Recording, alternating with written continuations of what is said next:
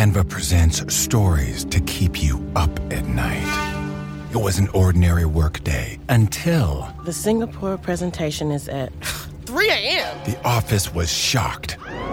But that's when we sleep. Maya made it less scary with Canva. I'll just record my presentation so Singapore can watch it anytime. Record and present anytime with Canva presentations at canva.com. Designed for work. You know how to book flights and hotels. All you're missing is a tool to help you plan that unbelievable travel experience. That's why you need Viator. Book guided tours, excursions, and more in one place. There are over 300,000 travel experiences to choose from, so you can find something for everyone. And Viator offers free cancellation and 24/7 customer support for worry-free travel. Download the Viator app now and use code Viator10 for 10% off your first booking in the app. Find travel experiences for you. Do more with Viator. Hey, this is Sean Illing. I write for Vox about politics and philosophy. And I'm Jamil Smith. I write for Vox about identity, culture, and civil rights. And we're going to be your regular hosts for Vox Conversations.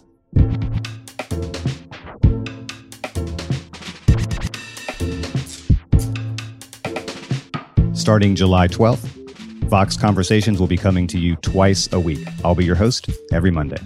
And on Thursdays, you'll hear episodes hosted by me.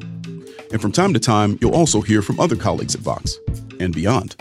You'll still be hearing interesting, deep conversations with smart and talented people with all sorts of different areas of expertise, from diverse fields and backgrounds like you have been all year. But you'll get more of them. And these episodes won't be generic, run-of-the-mill interviews. They're going to be conversations. Sean and I are going to bring some of ourselves to each discussion that we bring to you. Yeah, that's part of what we think makes Vox Conversations a different kind of podcast. So maybe we should get to know each other a little bit. Sure.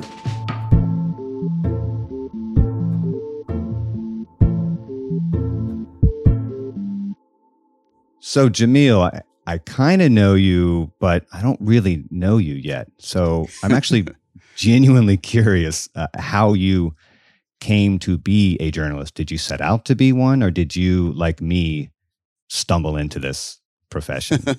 Somewhat, yeah. I would say, I was brought into journalism, very early. I was a 13-year-old kid who wanted to write for the school paper at Shaker Heights High School. And I'm writing for the paper, and I'm understanding the value of journalism, but it's very kind of impersonal at that point. And then when I was 15 years old, my cousin was murdered. And he had been missing for a long time. And, when I didn't see anything in the paper about him, any kind of mentions, obituaries, no, hey, we're looking for this guy, nothing.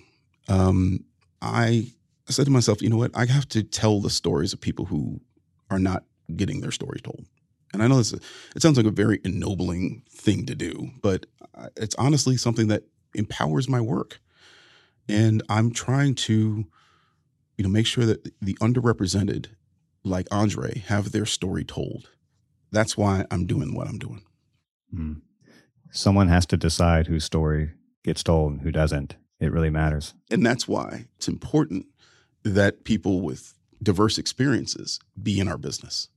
Because yes, I followed the,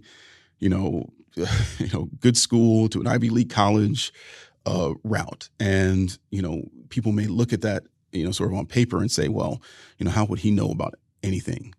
And it's true. There's a lot I don't know about. My parents grew up in the projects. I have no idea what that was like.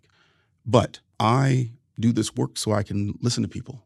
Like, that's part of what conversations are, man. It's not just us talking. It's us listening. Yeah. I was a columnist in college, and I just everything that's going on with this guy named Barack Obama, who's running for president for the first time. And I said, gosh, I would love to be able to write about this stuff. And I was encouraged by my loved ones to start a blog. And I started a blog that no one was reading. And one of the folks who followed me was one Dr. Rachel Maddow. And I very long story short, I ended up as a member for a production team. I was also writing for her site. So that helped introduce me back into the dream of, that 13-year-old who wanted to be a columnist at the New York Times. What do you care most about as a writer and a thinker and a citizen, really? I care most about people being critical thinkers about the world around them. I care about having intellectually honest conversations and debate. I don't care about agreeing all the time with people. That is not something I actually hope to do. Ever since I had this college column at the Daily Pennsylvanian, I've always wanted to inspire debate, to get people thinking about what's going on in the world, what we can do better, specifically in this country. I mean, think about how unfinished America is. We have to continue to make changes, alterations, and rethink the institutions that have been built around us so that they can better serve us.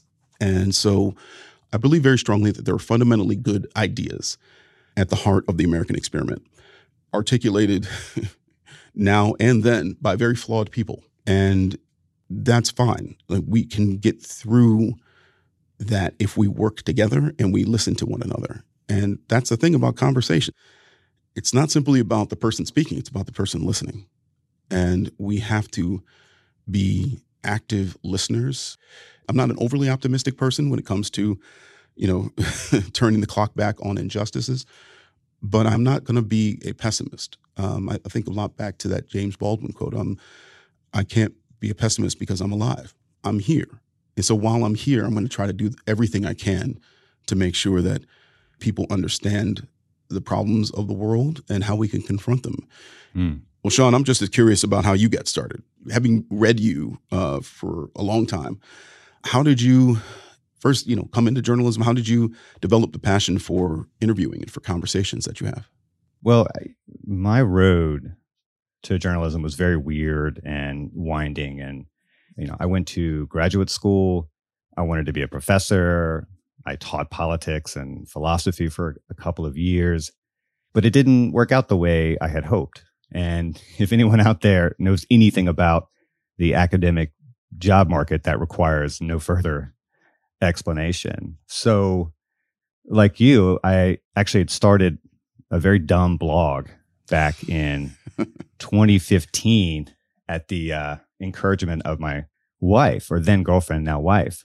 I was living in Louisiana, and basically all I did there was dunk on Bobby Jindal, who was my objectively terrible governor at the time, mostly about politics, and I was writing a lot. I mean, it was really just blogging. And then one day I got an email from Ezra Klein about an interview writer's position at Vox. And I had no idea what the hell an interviews writer position even was. Do you do interviews or do you write? What's the difference? But, what I told Ezra the day I interviewed for this job in his office, I told him, I'm probably not even qualified for this position. In fact, I know I'm not qualified for this position. I'm not really a journalist. I've just been kind of playing one on the side for a year or so.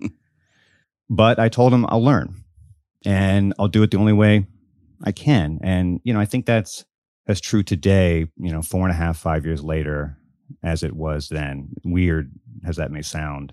What I try to do, what I've always tried to do, is approach this job with as much doubt and curiosity as possible. I came, from the world of ideas. I was a political theorist. That's what I studied. And, that's kind of how I approach basically everything I talk or write about. I mean, there's the thing we're talking about, and then there are the kind of deep, abstract questions floating above and beneath that thing or those things. And I'm trying to get at that. Sometimes I succeed, sometimes I fuck it up, but that's my goal. That's what I try to do. Yeah. What did you learn about interviewing when you started that job that you didn't know before, or maybe something that surprised you? I learned how to listen. For a lot of my life, I was a much better talker than I was a listener. And I think that was a real handicap in all kinds of ways I never realized or recognized. And, once I started getting paid to talk to people, I learned how important it was to listen, because if you don't listen, the conversation is flat and dead and you miss a lot of opportunities. you mentioned that you were teaching. How did your background help prepare you for this particular career step?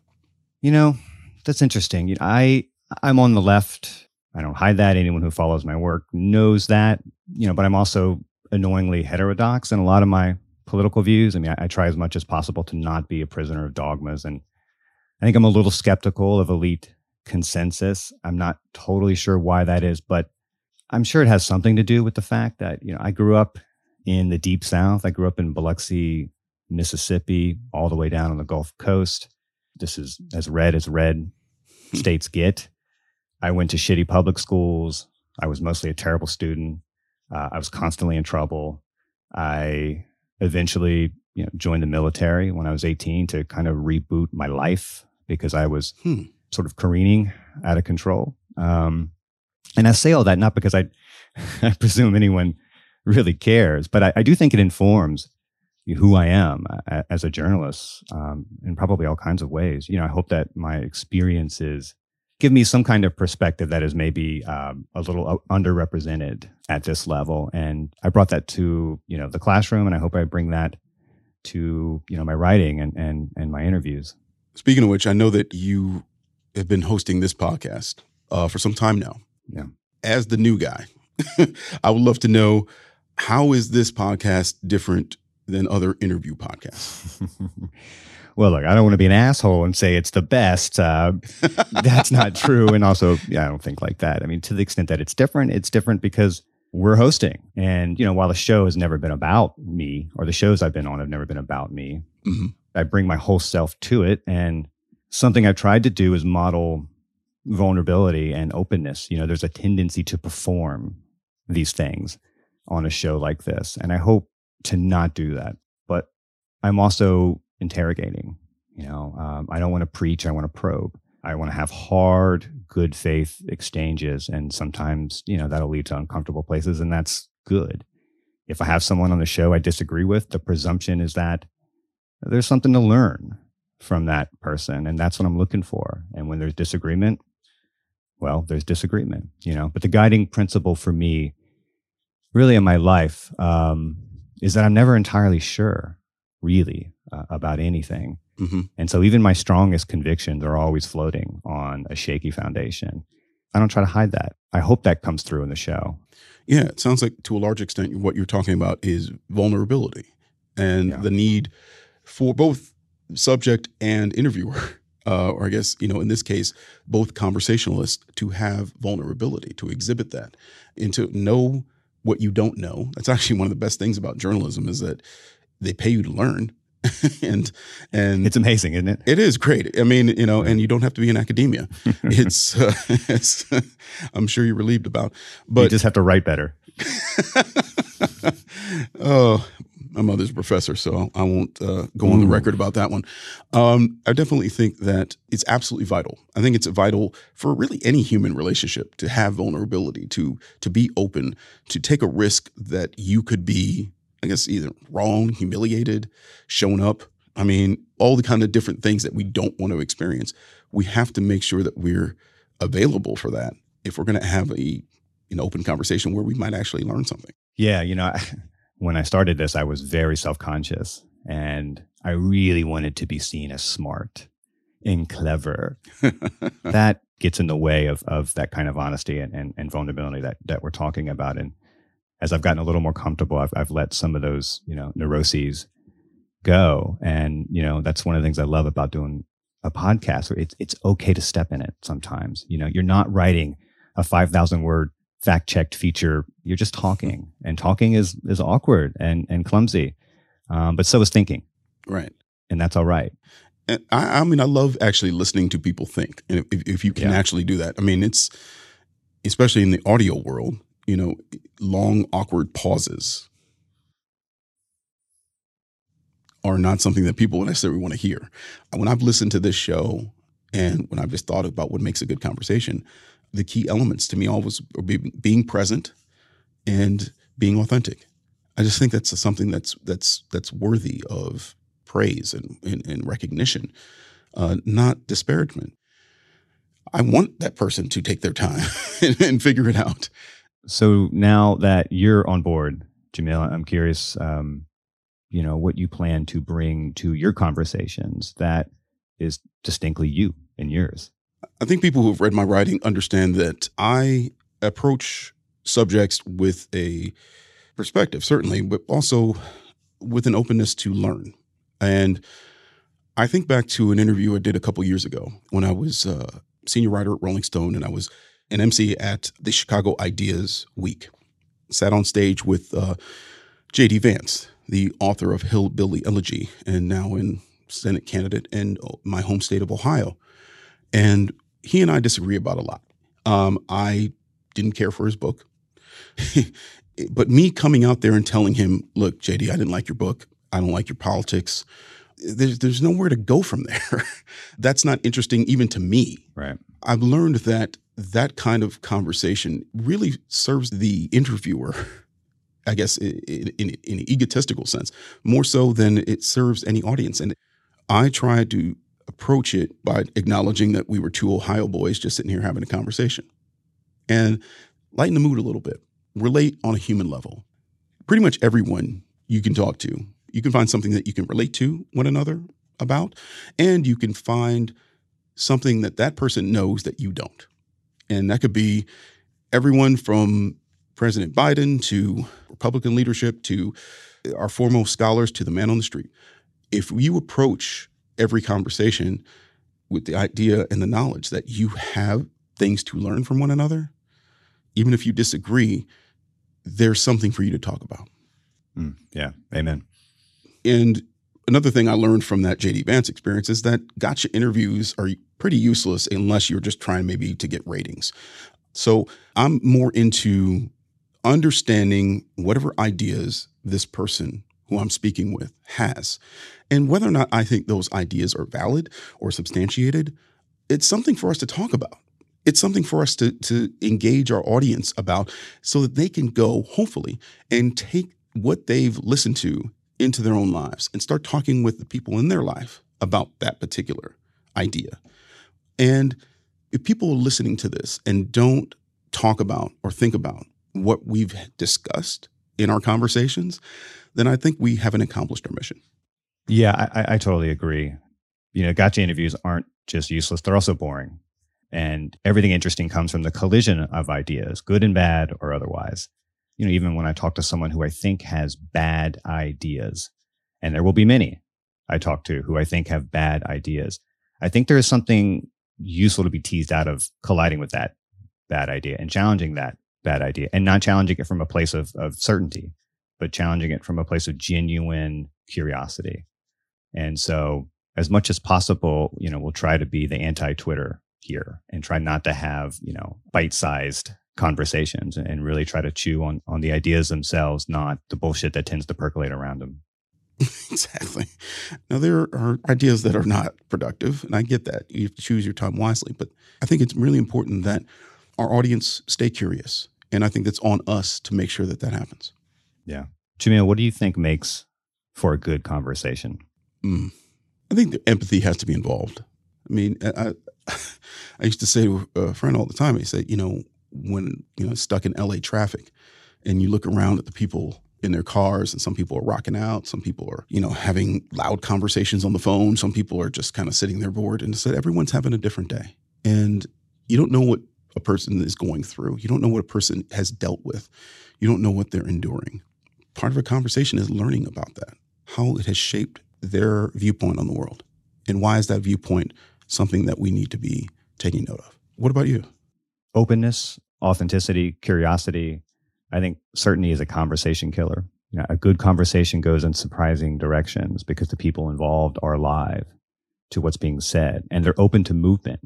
Are you there to be informed or are you there to be affirmed? I think if you're in a genuine conversation, you're there to be informed, to listen and learn, not to just win a debate or score a point in a debate. So what are you planning? What do you think we can tell the audience what to expect over these next few weeks? I hope to have hard conversations, weird conversations, fun conversations, surprising conversations. Some shows will be heavy, some will be light, But, my aim will always be to find the deeper questions animating the broader conversation. And ideally, we will very rarely land in a place of certainty because the biggest questions, the most interesting questions, don't admit of simple answers, but we can learn a lot by exploring all the possible answers.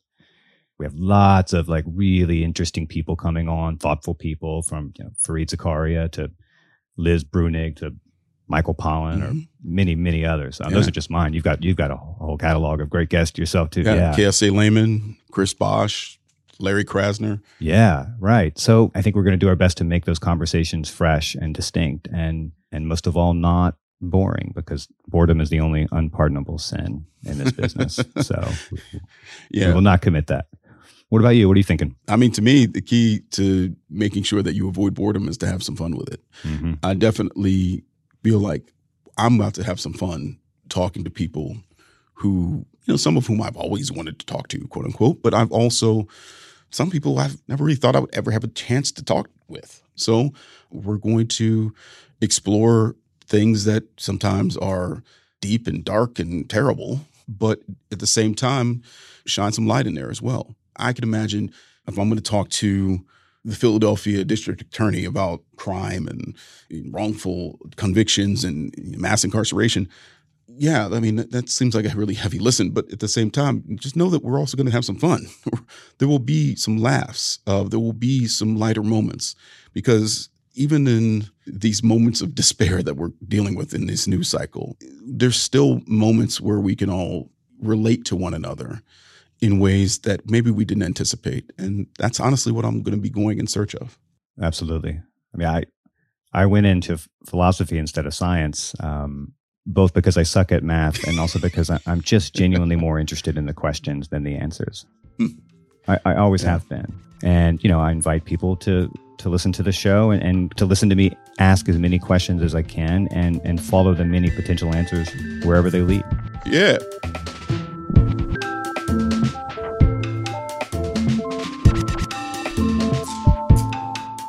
Be sure to subscribe to Vox Conversations wherever you get your podcasts. And look for new episodes starting July 12th.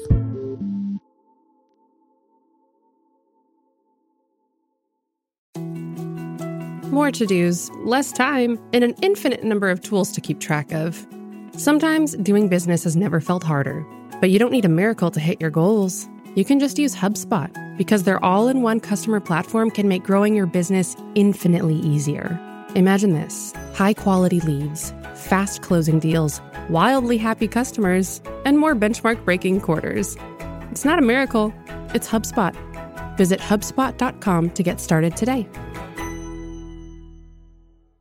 Support for this show comes from Fundrise. Buy low, sell high. It's easy to say, hard to do. For example, high interest rates are crushing the real estate market right now. Demand is dropping and prices are falling, even for many of the best assets. It's no wonder the Fundrise Flagship Fund plans to go on a buying spree, expanding its billion-dollar real estate portfolio over the next few months. You can add the Fundrise Flagship Fund to your portfolio in just minutes, and with as little as $10 by visiting fundrise.com/Fox. Carefully consider the investment objectives, risks, charges, and expenses of the Fundrise Flagship Fund before investing. This and other information can be found in the fund's prospectus at fundrise.com/flagship. This is a paid advertisement.